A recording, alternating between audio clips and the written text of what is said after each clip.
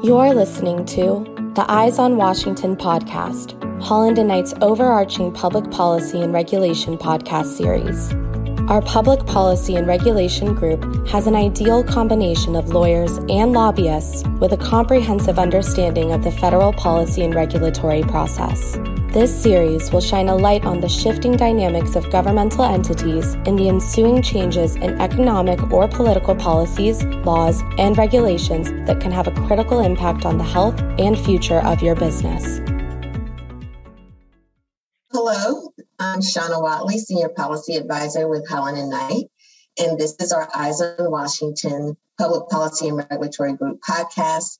And we are here and excited to be on our four-part series, this being the fourth part of our sickle cell awareness episodes. We're very excited to have our co-host with us today, Tammy Boyd with the Black Women's Health Imperative, as well as Sonia Elling with Bloomberg Bio. I'm so thankful for our participants on this podcast today. We have Dr. James Taylor, MD, the Director of Center for Sickle Cell Disease at Howard University. And so we'd like to jump right in. Dr. Taylor, can you give us a little bit of background about the center and the history of how Howard University got involved with sickle cell? So it's a long history, Ms. Watley. This started actually in 1948 with an amazing man that I've learned more about in the last 5 years, Roland B. Scott. He was a 1934 MD graduate at Howard University. He specialized in pediatrics and had additional training in immunology. Returned to Howard and joined the Division of Pediatrics. It wasn't a department in 1936 or 37. When he joined. And around 1945, he recognized that there was a disproportionate number of children in Washington, D.C. affected by sickle cell anemia that nobody knew very much about. And in 1948, he published his first paper. It was the prevalence of sickling at Freedman's Hospital. That launched his career into becoming an expert in this disease as a non-hematologist. And he is largely credited in the early 1970s with lobbying Congress and was one of the architects with both Congress and the president with Public Law 92-294 that was passed on May 16, 1972. That was the National Sickle Cell Control Act. And amazingly, this is a disease that took an act of Congress to authorize the National Institutes of Health to study it. Around that time, just before that law was passed, the Board of Trustees at Howard University established the Center for Sickle Cell Disease. So 2022 is our 50th anniversary in the Howard University Center for Sickle Cell Disease, and 2022 will be the 50th anniversary of the passage of the National Sickle Cell Control Act.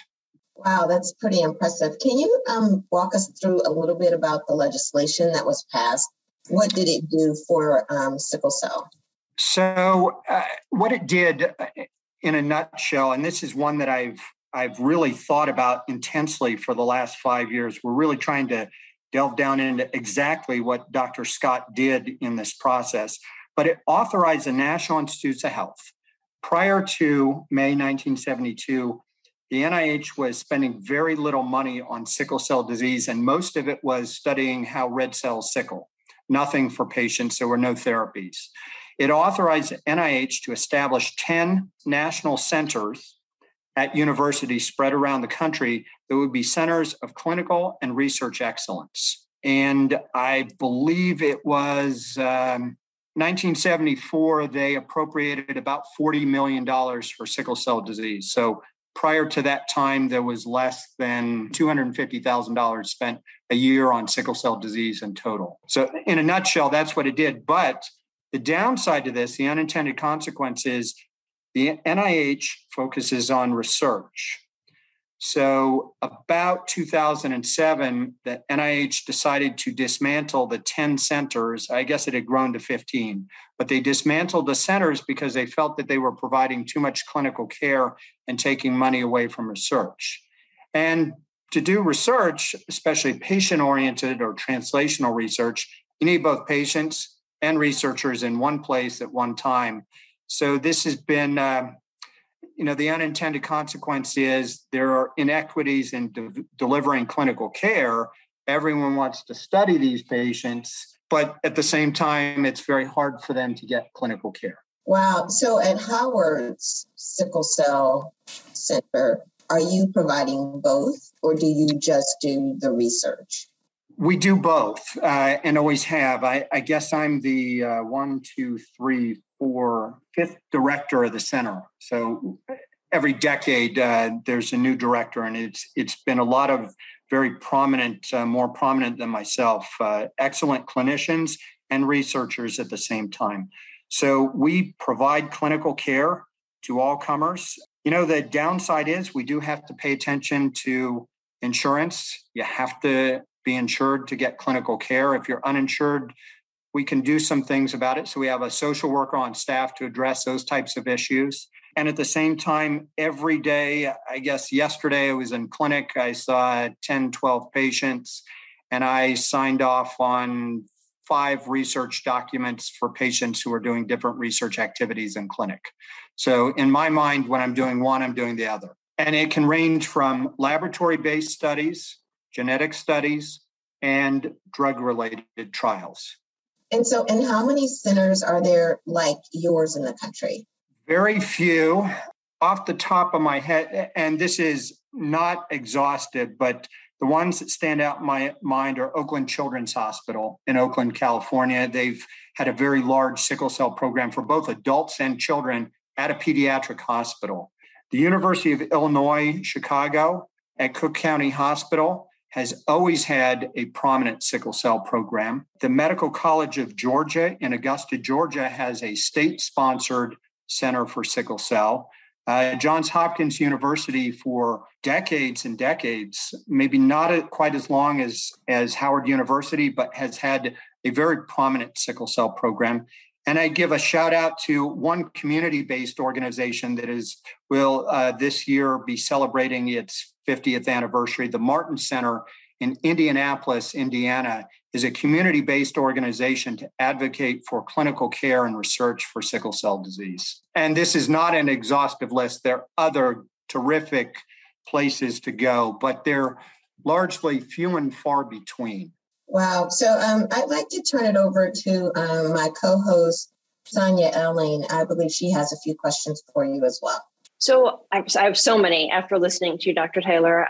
You're very informative and have helped provide more background information for us on a variety of things. One thing we've talked about and heard is that there was a huge gap, if that's the right word, in regards to care and access to care for people with sickle cell when they become adults, when they age out of pediatric care. So I would love to get your thoughts on how we could address that, because that's one thing we've been, being in the DC policy area and all the work that Shauna does in the government affairs policy area, as well as myself and Black Women's Health Imperative, trying to figure out how we can work with policymakers to make some changes. So we'd love your thoughts on what might be a possibility to try to help really address that huge gap that exists for people with sickle cell as they enter adulthood and leave pediatric care. Sure. Thank you for the question. Good question. I give you my perspective. So I originally trained as a pediatrician, and I did a long postdoctoral fellowship in the lab. And I had an amazing opportunity to join an adult sickle cell research and clinical care group at the end of that fellowship. And I jumped at it. And I now have more experience. I've never been in a pediatric department, and I have more experience in internal medicine now than I do in pediatrics in terms of clinical care. So what is my perspective? Well, one, when you're a child, you go to a children's hospital. And most large cities in the country have a children's hospital. In Washington, D.C., it's Children's National Medical Center. You can think of many different large American cities, and they all have children's hospitals. And what you have in a children's hospital is a concentration of subspecialists in every possible subspecialty of pediatric care. And this means when you have a multi-organ disease that affects everything, you have one-stop shopping. Your parents take you to one place. And when you leave that pediatric care, nobody tells you that perhaps the best sickle cell care in Washington, D.C. is at Johns Hopkins Hospital or at Howard University Hospital or perhaps Washington Hospital Center and maybe even the Medical College of Virginia in Richmond. Those are kind of the four places that I would go if I were send my child, if I were a parent of a child with sickle cell. But I think this gets at a larger question on how our healthcare is organized in the United States. And I have an international perspective. Since 2018, Howard has had a collaboration with the Republic of Congo. They've started a national center for sickle cell in Brazzaville. And I went there in 2018 and 2019. This whole project's been interrupted by the pandemic. But Congo is a medium income country in Africa. You're either very wealthy or very poor. There's no middle class. Not surprising. And it means, and there's no national healthcare system, but sickle cell is such a problem in the country, it affects the gross domestic product. And I have that straight from the government. So they they found the money to fund a national center for sickle cell. And when you're starting an organization like that to provide care, you have staffing issues, which means you pay salaries. And so they are open from 9 to 5 or 7 p.m., something like that. They're not open 24 hours and they're not a hospital, but they deliver care like it's a hospital. They have an emergency room there. They have a day hospital. They can treat you.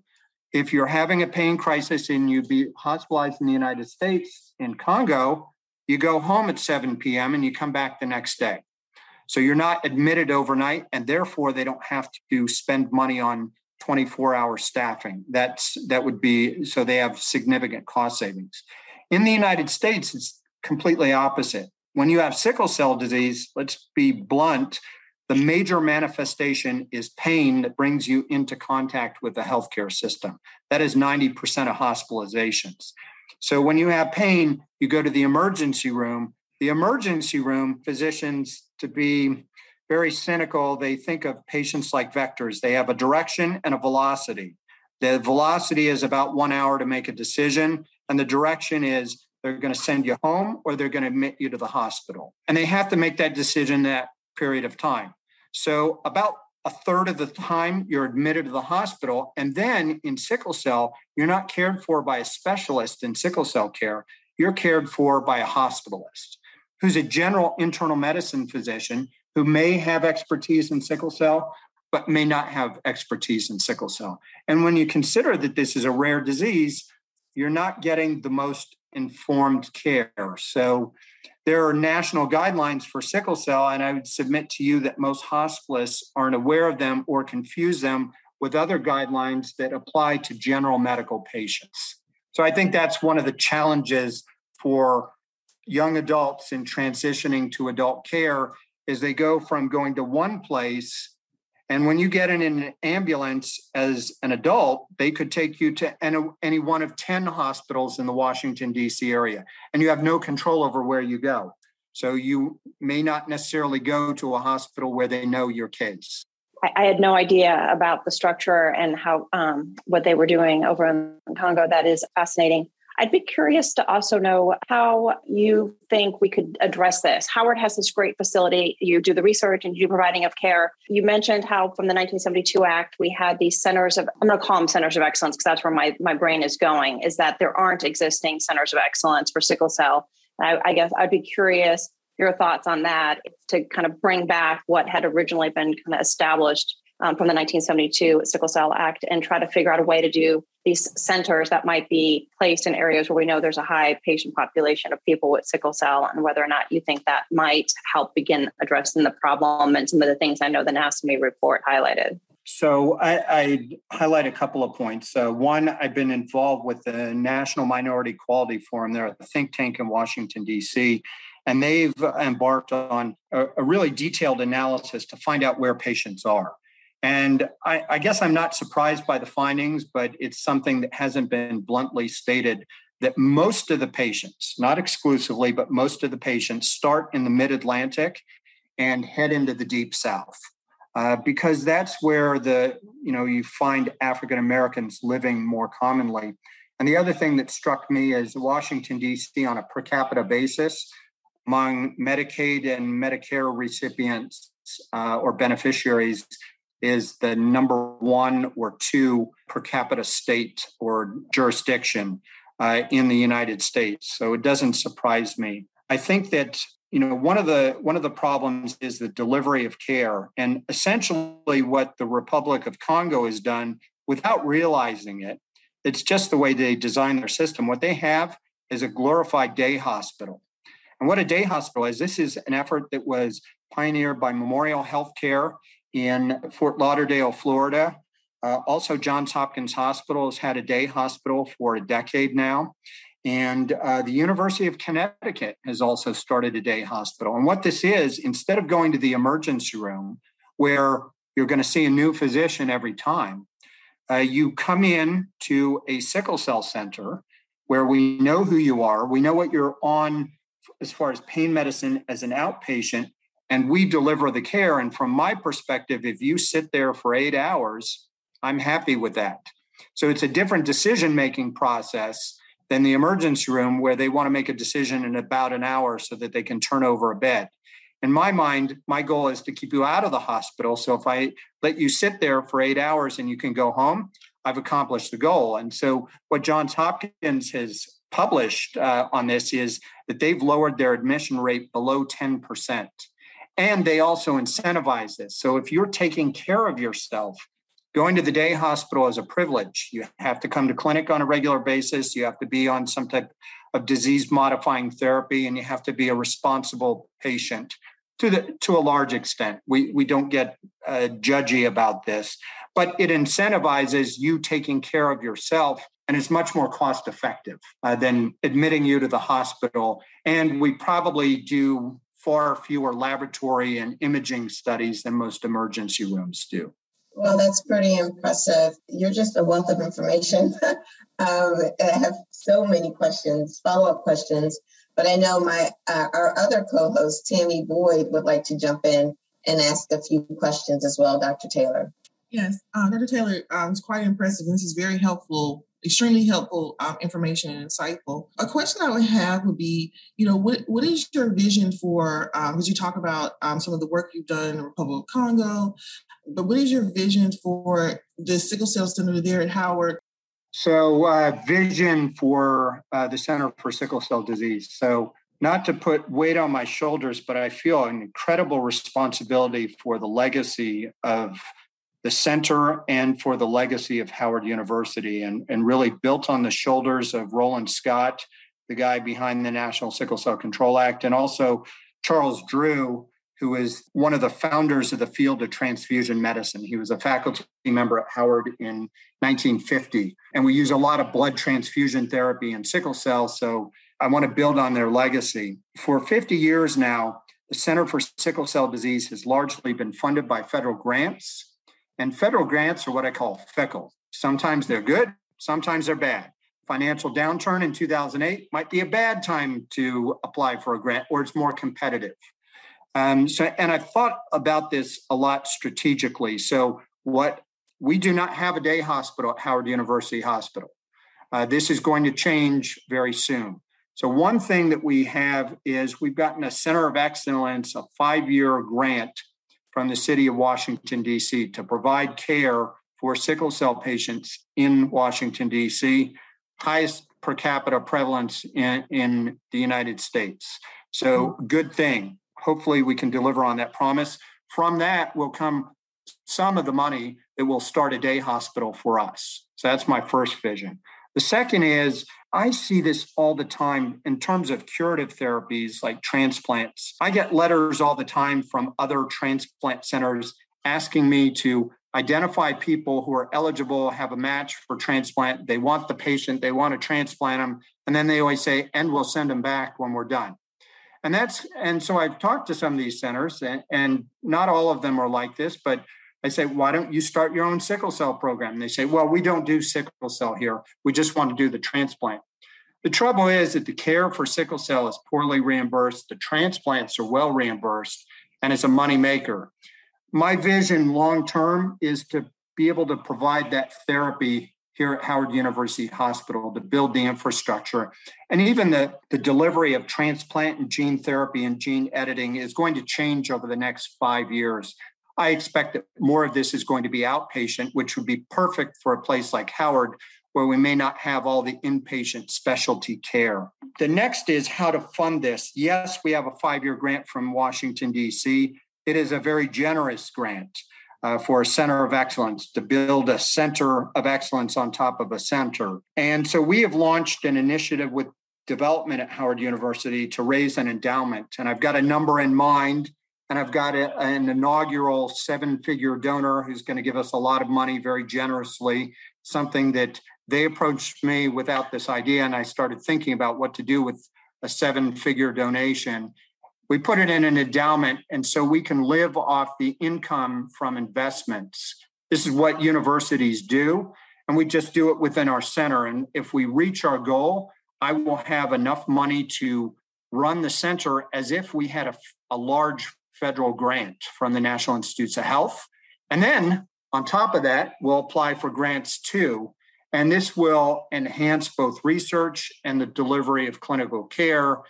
With an endowment, we can, if we have a federal grant for research, we can pay for the research off the grant and use more of the endowment towards clinical care. And will give us the option to expand our services. Wow, that's amazing. An endowment for the Sickle Cell Center. I mean, I would say that would be quite a legacy. That's excellent. It's an awesome vision. So for community-based organizations and sickle cell disease warriors and advocates, what can we do to be helpful? I know we're looking at working on some legislation on Capitol Hill. What can we do, or what would you like to see the federal government do in terms of sickle cell to sort of advance sickle cell? Yeah, so I think this is win-win, no matter what your political leanings are, for all sides. Sickle cell care is expensive. I was called down to the Department of Health in Washington, D.C., my first year at Howard, 2017.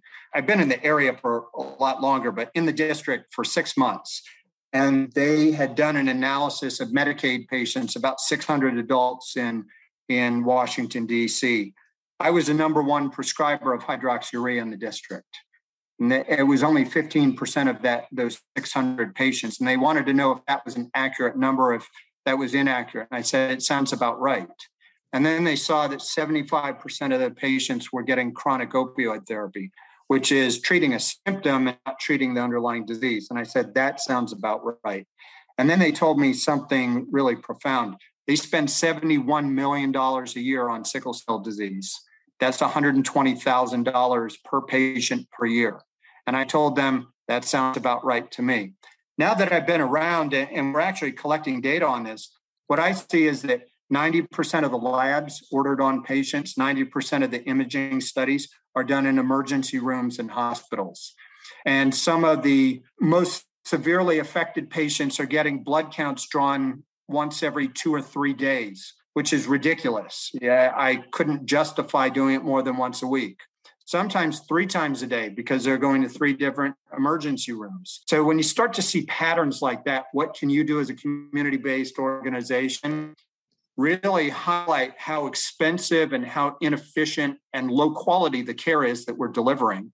Nobody would accept this for any other disease. And then tell members of Congress and elected leaders about the history of the disease. And then just funding. I think one of the central issues with sickle cell is that more than 75% of patients can't work, which means that they're on Medicare and Medicaid. This is the lowest quality insurance. It pays the least. And what hospitals do is they usually want a small percentage of their patient base to have Medicare and Medicaid. Private insurance pays 100% of what they bill. Medicare and Medicaid about 33%. So places like Howard are unusual in that the university's given me the thumbs up on seeing the least insured, the least financial benefit, and told me, have at it, see as many patients as you can. That is a rare thing to find. And again, some of the other places that I've mentioned, University of Connecticut, are doing that. It is on us to look at doing this more efficiently, but that's where people like you bothering Congress and saying, what are we doing about sickle cell? In 2021, We have 4 FDA-approved medications for sickle cell. Another comparable disease that is equally terrible is cystic fibrosis. There are 8 FDA-approved medications, and they were approved a long time ago for all genotypes of cystic fibrosis. We now have 2 new drugs that are available to all patients with sickle cell. That's been a major improvement. Prior to 2019, 20% of patients, I could offer them nothing more than symptomatic therapy. Nothing worked. So we need people to be on the front lines and learning how to lobby Congress. I'll tell you one story. In 1975, Roland Scott testified in front of Congress. They wanted to expand from 10 to 15 sickle cell centers. And so he brought up this amazing statistic that in 1974, $40 million had been appropriated for sickle cell disease research and clinical care, but the federal government only spent $16 million. And this is what I've learned from other advocates, that you got to keep your eye on the money. That money gets spent. It was just spent on something else. So you got to be looking prospectively about what you want and look at what you're getting and ensuring that that's being spent on the intended recipient of the appropriated funds. Can you elaborate and provide, your thoughts on the disparity of funding? Like, why do you think that is the case? And just to put it in context, if you know the numbers or data, like what's being spent on cystic fibrosis? I know there's a lot less cases of cystic fibrosis compared to individuals who have been diagnosed with sickle cell. Yeah, so there are about 33,000 cystic fibrosis patients in the United States. The NIH spends about $100 million a year on cystic fibrosis research. There are about 100,000 sickle cell disease patients. But that sink in. Cystic fibrosis is a disease, primarily the mutation in the CFTR gene comes from Northern Europe, okay? So it's primarily in people of Northern European descent. Sickle cell disease, the sickle cell mutation arose in Africa because it protects from malaria. So you have to be of African descent. It has nothing to do with your skin color. You just have to have some segment of your genome on chromosome 11 that is from Africa. And so we see sickle cell disease in Greece, Italy, Sicily, Spain, North Africa, and obviously a lot in Africa. And it's all related to how many of your genes come from African ancestors. Why the disparity? I think it's just sickle cell got started late, 1972. And I think that, another is that a couple things have happened. Another terrible disease is hemophilia. In the 1970s were an amazing time where a lot of public funding went into these terrible genetic diseases. And in 1971 or 1972, for hemophilia, they established 174 hemophilia treatment centers across the United States. There are about 20,000 hemophilia patients across the U.S. So that translates into about 125 patients per center. And what those and it was passed through the Social Security Administration. So what's happening here is that is entirely funding clinical care, a doctor's salary and a nurse's salary for 125 patients. Well, I have a nurse practitioner, a nurse, and myself, and we follow at least 255 patients, and we right now receive no federal funding. So you can see that's the disparity in care right there. It's an unintended consequence of legislation being passed for another disease that really provides clinical care, and that was never done. That was, as I say, the unintended consequence of the National Sickle Cell Control Act. You passed the research portion of it, but the clinical care portion was not done in the same way. The NIH spends money on hemophilia just the same as any other genetic disease, but it also relies on advocates and people lobbying their members of Congress. So we can all think about in hemophilia, Ryan White getting HIV in the 1980s. It was a terrible thing.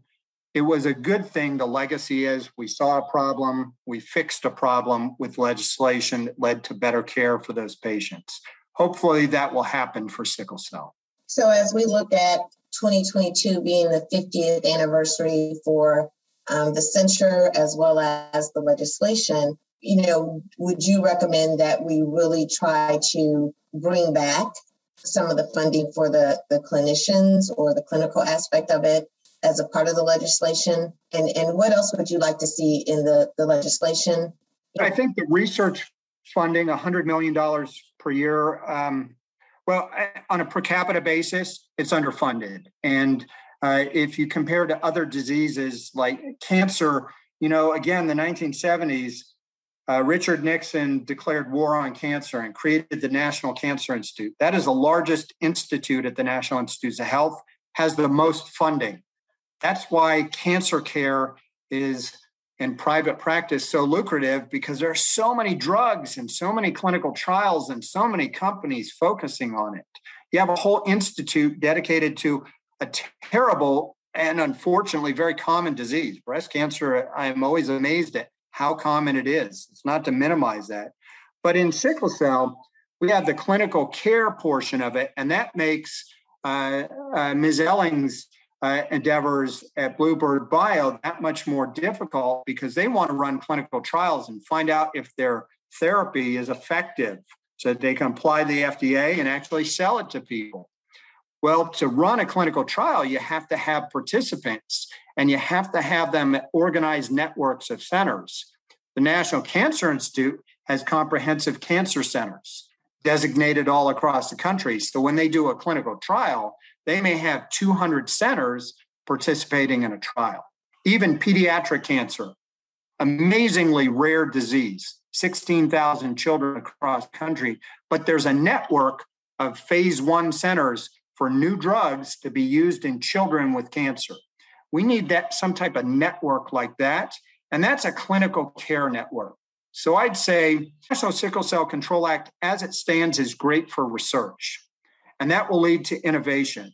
However, if you look at clinical care, that's where the real problem is. So we need another act, and I'd say it should be separate, focused entirely on delivering clinical care and more efficient. And what I'd argue is that we could probably save federal dollars, federal and state dollars in a big way by delivering more efficient care. Just ask yourself, what if we got 90% fewer laboratory studies?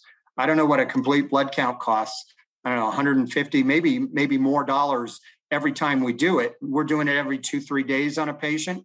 Think about the cost savings there. So some type of clinical care network that could also be integrated with research would be outstanding. It would make Ms. Elling's efforts at Bluebird Bio and every other company that is developing therapies for sickle cell, they're much easier, because then they'd know exactly where to go. And these would be integrated centers. I think it would benefit patients, because like the Children's Hospital model, you have this big building. Everyone knows if my kid is sick, I go there. If you have these centers, at least in sickle cell, no general public wouldn't know this, but they'd know I'm going to go to the Comprehensive Sickle Cell Center. And this would also put other doctors on notice. If you don't have the expertise in treating this disease, maybe you should refer them to one of these centers. We see patients who are very, very sick, and we don't want to see them when they're very sick. We want to make interventions before they get sick. So it's a different perspective. I think that would be the best advice I could give for the future. Wow, that's very, very helpful. I'm just thrilled that you were willing to talk to us today. I know Sonia and Tammy and I are going to come together to figure out how we can incorporate your excellent recommendations into policy recommendations as we talk to members on the Hill. I just wanted to say thank you for being such an amazing and articulate advocate for the sickle cell community. And I'm sure Dr. Roland Scott would be incredibly impressed with all the work that you're carrying on in his footsteps. And I look forward to seeing you up testifying before Congress, because you are an amazing advocate. So thank you for all that you do. Yeah, I think you all have said it and really articulated it well. And again, I really commend you on your vision for the Howard Sickle Cell Center there and the endowment. Those are very, very amazing, goals and accomplishments. So thank you so much for taking your time to talk to us today. Well, thank you all, and thank you for all you do in pharma and in community-based organizations. We depend on all of you, and we get donations from all types of organizations, individuals, CBOs, and pharma, and it's all very helpful in putting forth our mission and caring for our patients. And so once again, thank you for joining us today to discuss sickle cell disease. We hope that this discussion shed light on the challenges of living with sickle cell disease and the barriers that must be addressed in order to ensure equitable access within the sickle cell disease community.